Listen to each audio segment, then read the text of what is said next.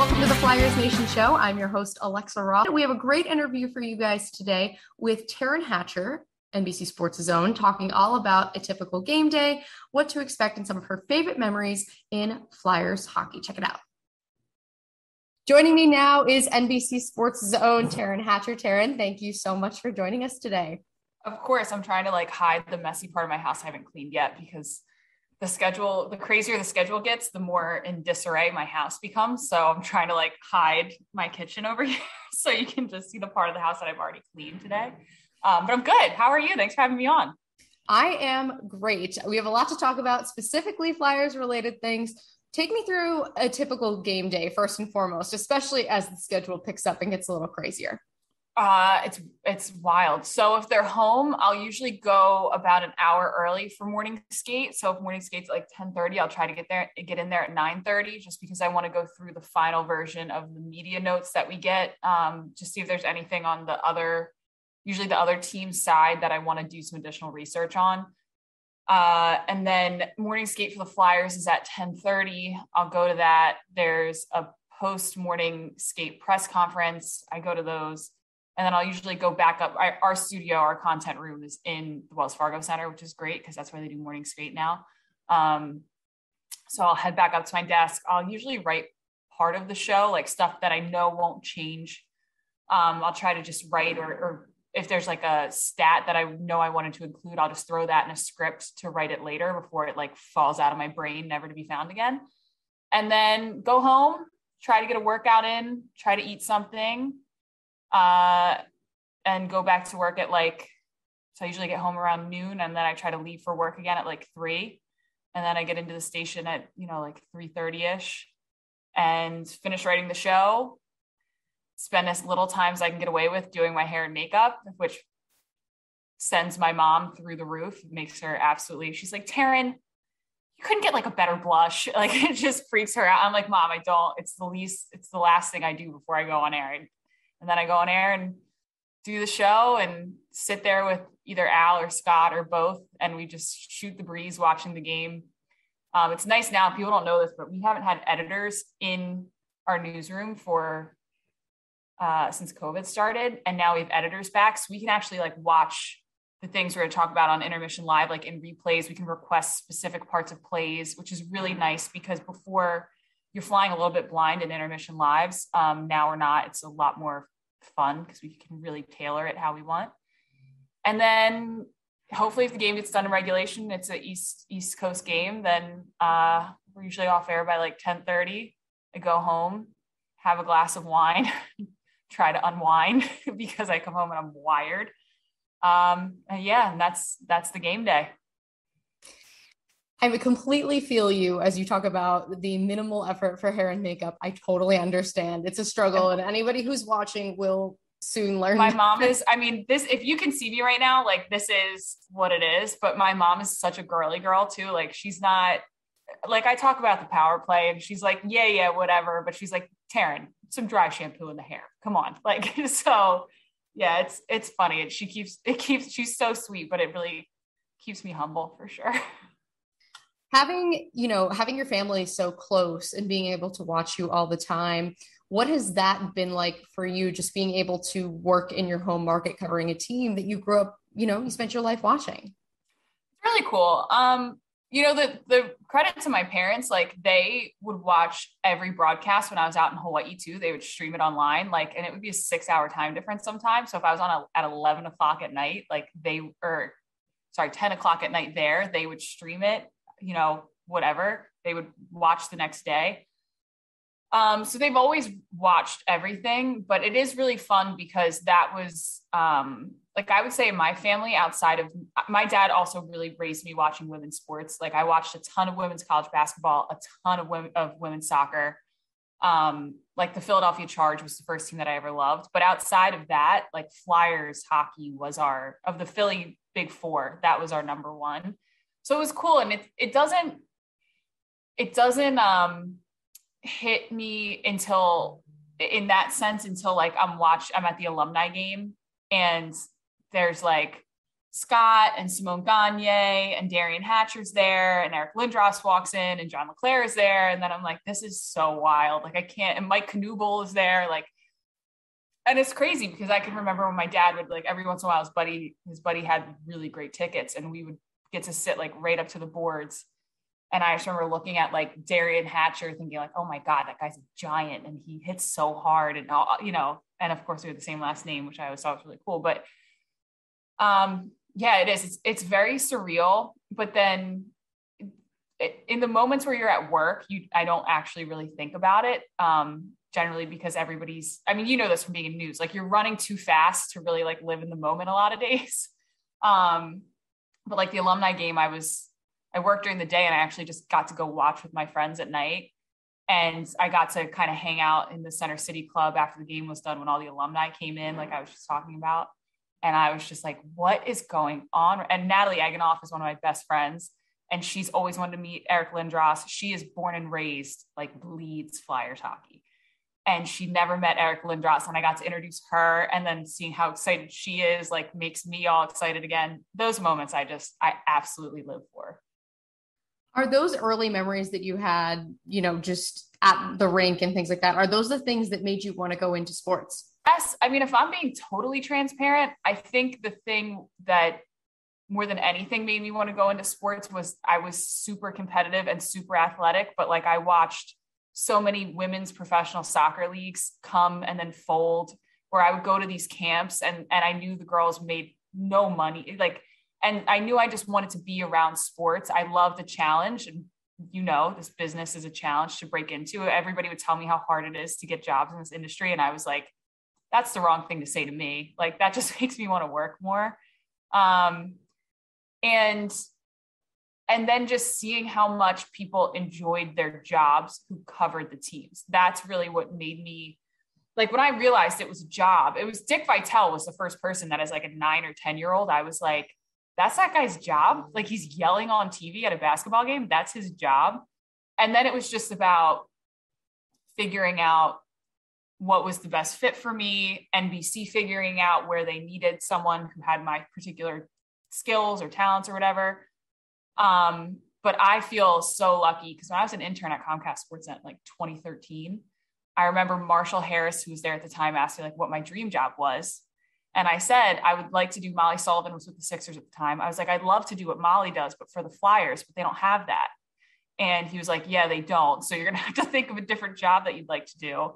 But he was like, but keep it in mind. Marshall always encouraged me. And I was like, keep it in mind. And then I came back, and that's not what I was hired to NBC Sports Philadelphia to do. I was hired back to anchor and host everything, like basically fill in wherever they needed, whenever they needed. And then they said they auditioned all of these rinkside reporters, and they either didn't know Flyers hockey history that much, or they weren't a fit. They weren't like Philly is a specific sports town. And I don't know that even I wasn't super stoked with like my first year, the way I have a lot of critiques of myself that first year, but they were just like, this is something we'd love to try you out at if you're willing to do it. And we know how much you love Flyers hockey, and we think that you could excel here. And I was like, all right, I'll give it a shot. And I can't even imagine if I had been like, no, I think I'll just keep trying to like fill in on NBC 10 or something, like, because now I think covering the Flyers is the best team you can cover in Philly. They're so easy to work with. It's so much, even like they're struggling right now.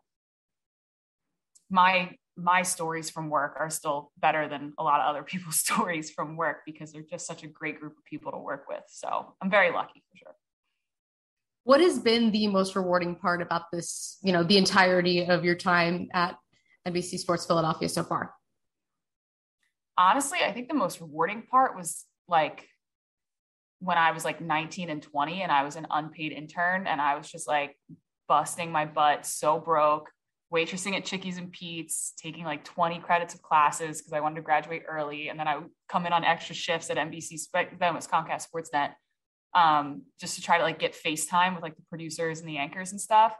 The fact that like when I was 20, I was like, someday it's going to pan out. Like, this is all going to be for something. Like, I swear I'm going to make it work. It's going to happen for me. I'm just going to suck it up and not sleep and be okay. Being here now makes me much more proud of like what I did then. Now it's fun. Like now I get paid and it's fun. And this is my life. This is my job. It's so awesome. I can't believe it. Back then it was a lot more like mucking and grinding your way through the day. And so that for me is like very, very fulfilling.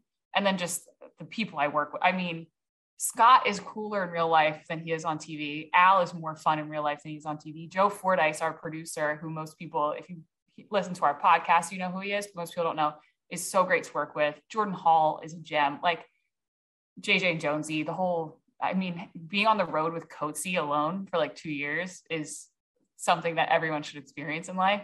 It was like the single most entertaining thing I've ever done.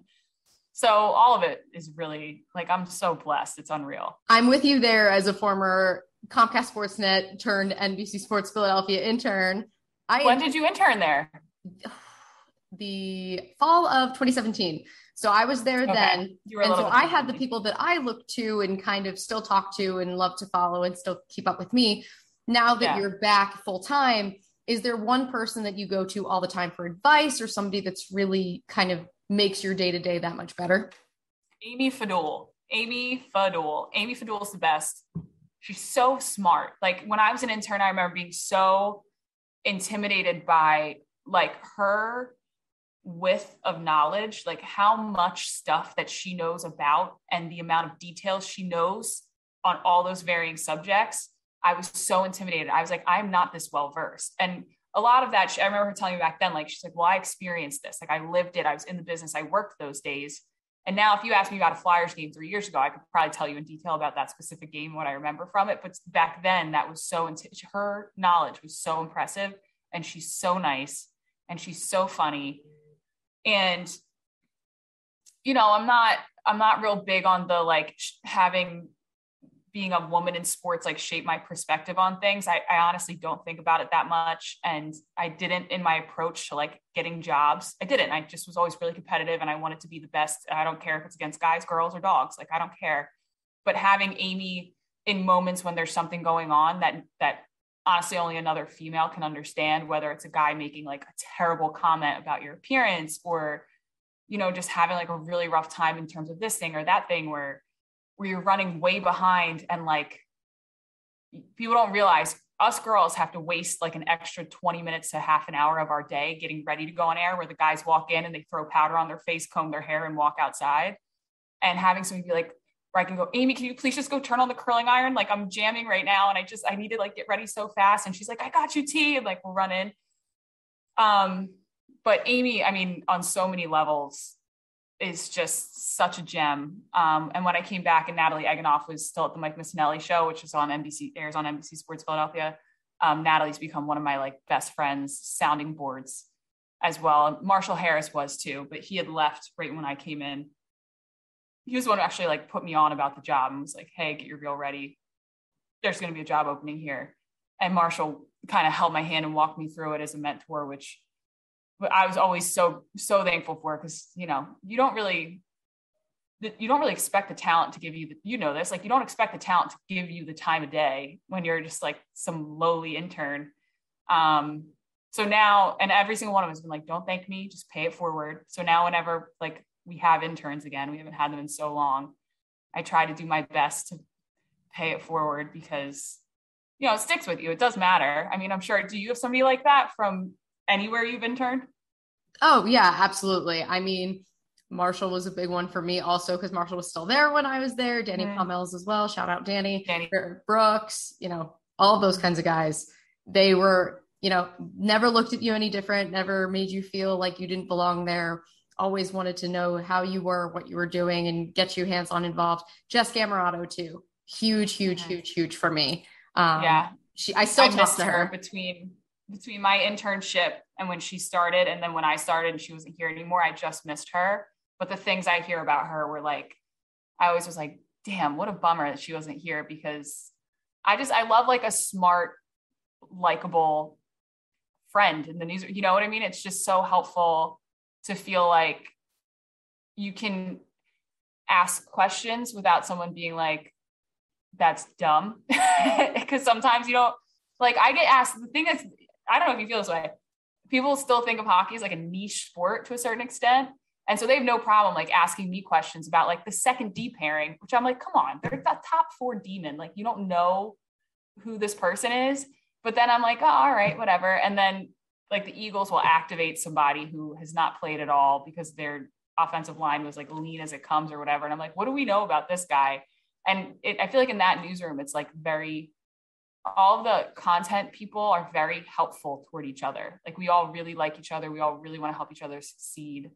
It's nice. It's really, I mean, it is a nice kind of bond that a lot of us have. I couldn't agree more. I think that whether you know someone or don't, this is the first time we've ever talked. I feel like a nice bond to you as well because of that. Well, thank you. The feeling is mutual. It's just one of those things, you know? And I think that also when you're covering one sport in particular, when you can kind of pull from other places and talk to different people who are covering everything, your perspective at least just changes a little bit. Yeah. And if you're all in on one sport, sometimes it's hard. Like, sometimes I would be in Winnipeg and like, I can't watch the Sixers game. Like, and I come home and I'm trying to catch up on articles, but then when you talk to somebody about what actually happened versus what you read, it's a different experience. Like, they fill in all the nuanced details and stuff. So it is nice to have that because like Amy Fadul and I were talking about this the other day. Like, yeah, could she fill in on Flyers? Could I fill in on Sixers? Yes. But would we be calling each other before the game to be like, hey, can you give me a little bit more depth on this person or that person or whatever? Yeah, because I'm all in on Flyers. I'm at practice every single time they're home for practice. Like, it's just, you go all in and you get a little bit of blinders and you miss things, but we all have each other's back, which is really nice. That is awesome. This is great. Let's move on to follower questions. I could talk to you all day long. Okay. But you talk about being competitive. Sophia Benedetto asked, did you play sports as a kid and which ones did you play? I played a lot of sports as a kid.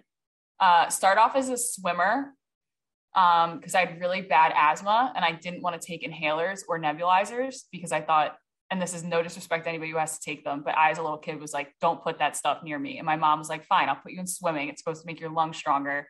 And then because I'm like type A, I got really competitive about swimming. And then I got into soccer, and that was really my primary sport was soccer. Played all the way through high school. It's the same story everybody has. Played all the way through high school, got recruited for college. Was lucky enough. I was All-State a few times. Humble brag, but it's like the one thing I have to my name. And got recruited and then just shredded my knee to bits and decided, and it was, which was honestly probably the biggest blessing in disguise because very humbling when you're like a super competitive person and you've like never really like faced something where it's like you can't just power through it. Very humbling experience. And B, once like scholarship offers got pulled and it was like, yeah, we'll give you like a preferred walk-on spot at some of these schools that I was looking at. I was like, forget this. I'm going to go full bore on the broadcast journalism thing. That's always been my long-term goal. Some money for college would have been nice, but if I'm not getting it, I'm going to really commit to this. And it allowed me to do that. And then went to Rutgers and did the whole broadcast journalism thing and poli-sci too, which that degree, who knows if I'll ever use that. But yeah, soccer was really my main one. Loved it, watched a ton of it. I'm trying to watch more soccer again now, actually, because I do love watching it. I just don't because it's on in the mornings and I'm not usually awake yet. And played a little bit of basketball too, but that was mainly, my dad was a college basketball player and wanted me to be a college basketball player, and I didn't want to be a college basketball player. So I'm mainly a foot fairy, is what I would say. From Ethan Grugan, what is your favorite Flyers game that you've ever covered? I want to say the Stadium Series game that was at the Link, but I technically we did pregame on NBC 10. And then we got to sit inside the media box, and the weather was so bad that night and the team was struggling that year. And Flyers were down, I want to say like 5-3 or something in the third period. And so everybody started leaving. It was like the ice was like a slushy. It was so gross. You can see the guys were like just struggling to stay upright. And everybody leaves, and then the Flyers pull off this miraculous comeback. And that was really fun to watch because the amount of people that stayed was very remarkable to me. Like, I for sure thought everyone was going to just pack up and go, and a lot of people did. But like the true blue Flyers fans stayed. And it was like a real sign of pride I found among people. Like, to be like, yeah, I was at the Stadium Series game. I stayed till the end. That one was fun. Trying to think. The other game that stands out to me is when the Flyers were in the bubble in 2020. And it was the game that Oscar rejoined the team for the first time since cancer treatment. And we were like at Wells Fargo Center. It was empty. It was very weird. It was like broadcasting in a ghost town. Like, it really did feel like a dress rehearsal. Like, everything felt like a dress rehearsal all the time. The games didn't feel real. Our broadcast didn't feel real, whatever. But something about that broadcast and the Oscar part of it was like very different for all of us, especially because it had just been in January when we did the big thing on him returning to Wells Fargo Center, and it was full of people and they were all clapping for him. And so it's a really full circle moment that stands out. I don't know that I have like a favorite. I have a lot of Carter Hart's first game interviewing his mom. That one's up there because his mom cried and I'm a sympathetic crier. And I had to like, Alexa, it took everything for me not to like bawl on television because I cry as soon as I see someone else cry. And that one was fun. She was so proud. And she was like telling me all these like little kid stories about Carter, about like taking him to hockey practice and all the moments that led to that moment. And I'm sitting there and I'm like, oh my God, Shauna, this is amazing. Yeah, there's a lot. Like there's a ton for a bunch of different reasons. And my last question for you is from Nick Nangle. Does Joel Farabee have a chance in the rap game? And if so, would you be a feature on one of his songs? No. I've never heard, does Joel have like a mixtape out that I don't know about? I know he loves rap. I don't know if I've ever heard him rap. I have no idea, but listen, I know my limitations in life. Okay. I can't sing. I can't rap. If I have a few tequila sodas and I'm at like Yakitori Boy late night, like maybe I'll bust out, some really bad rap on karaoke, but no one's ever going to hear that if I have any say. Joel can try. I mean, whatever young Beezer wants to do, he can do, but I won't be a feature for sure. You heard it here first, folks. Taryn Hatcher will not be on Joel Farabee's upcoming Maybe Never mixtape. I'll be a backup dancer in the music video. There you go. See? There you go. That's perfect. Taryn, I think that was bad too. You guys saw the video of me just now. I apologize. I'm so sorry. Taryn, thank you so much for joining the show. I really do appreciate it. Of course, Alexa.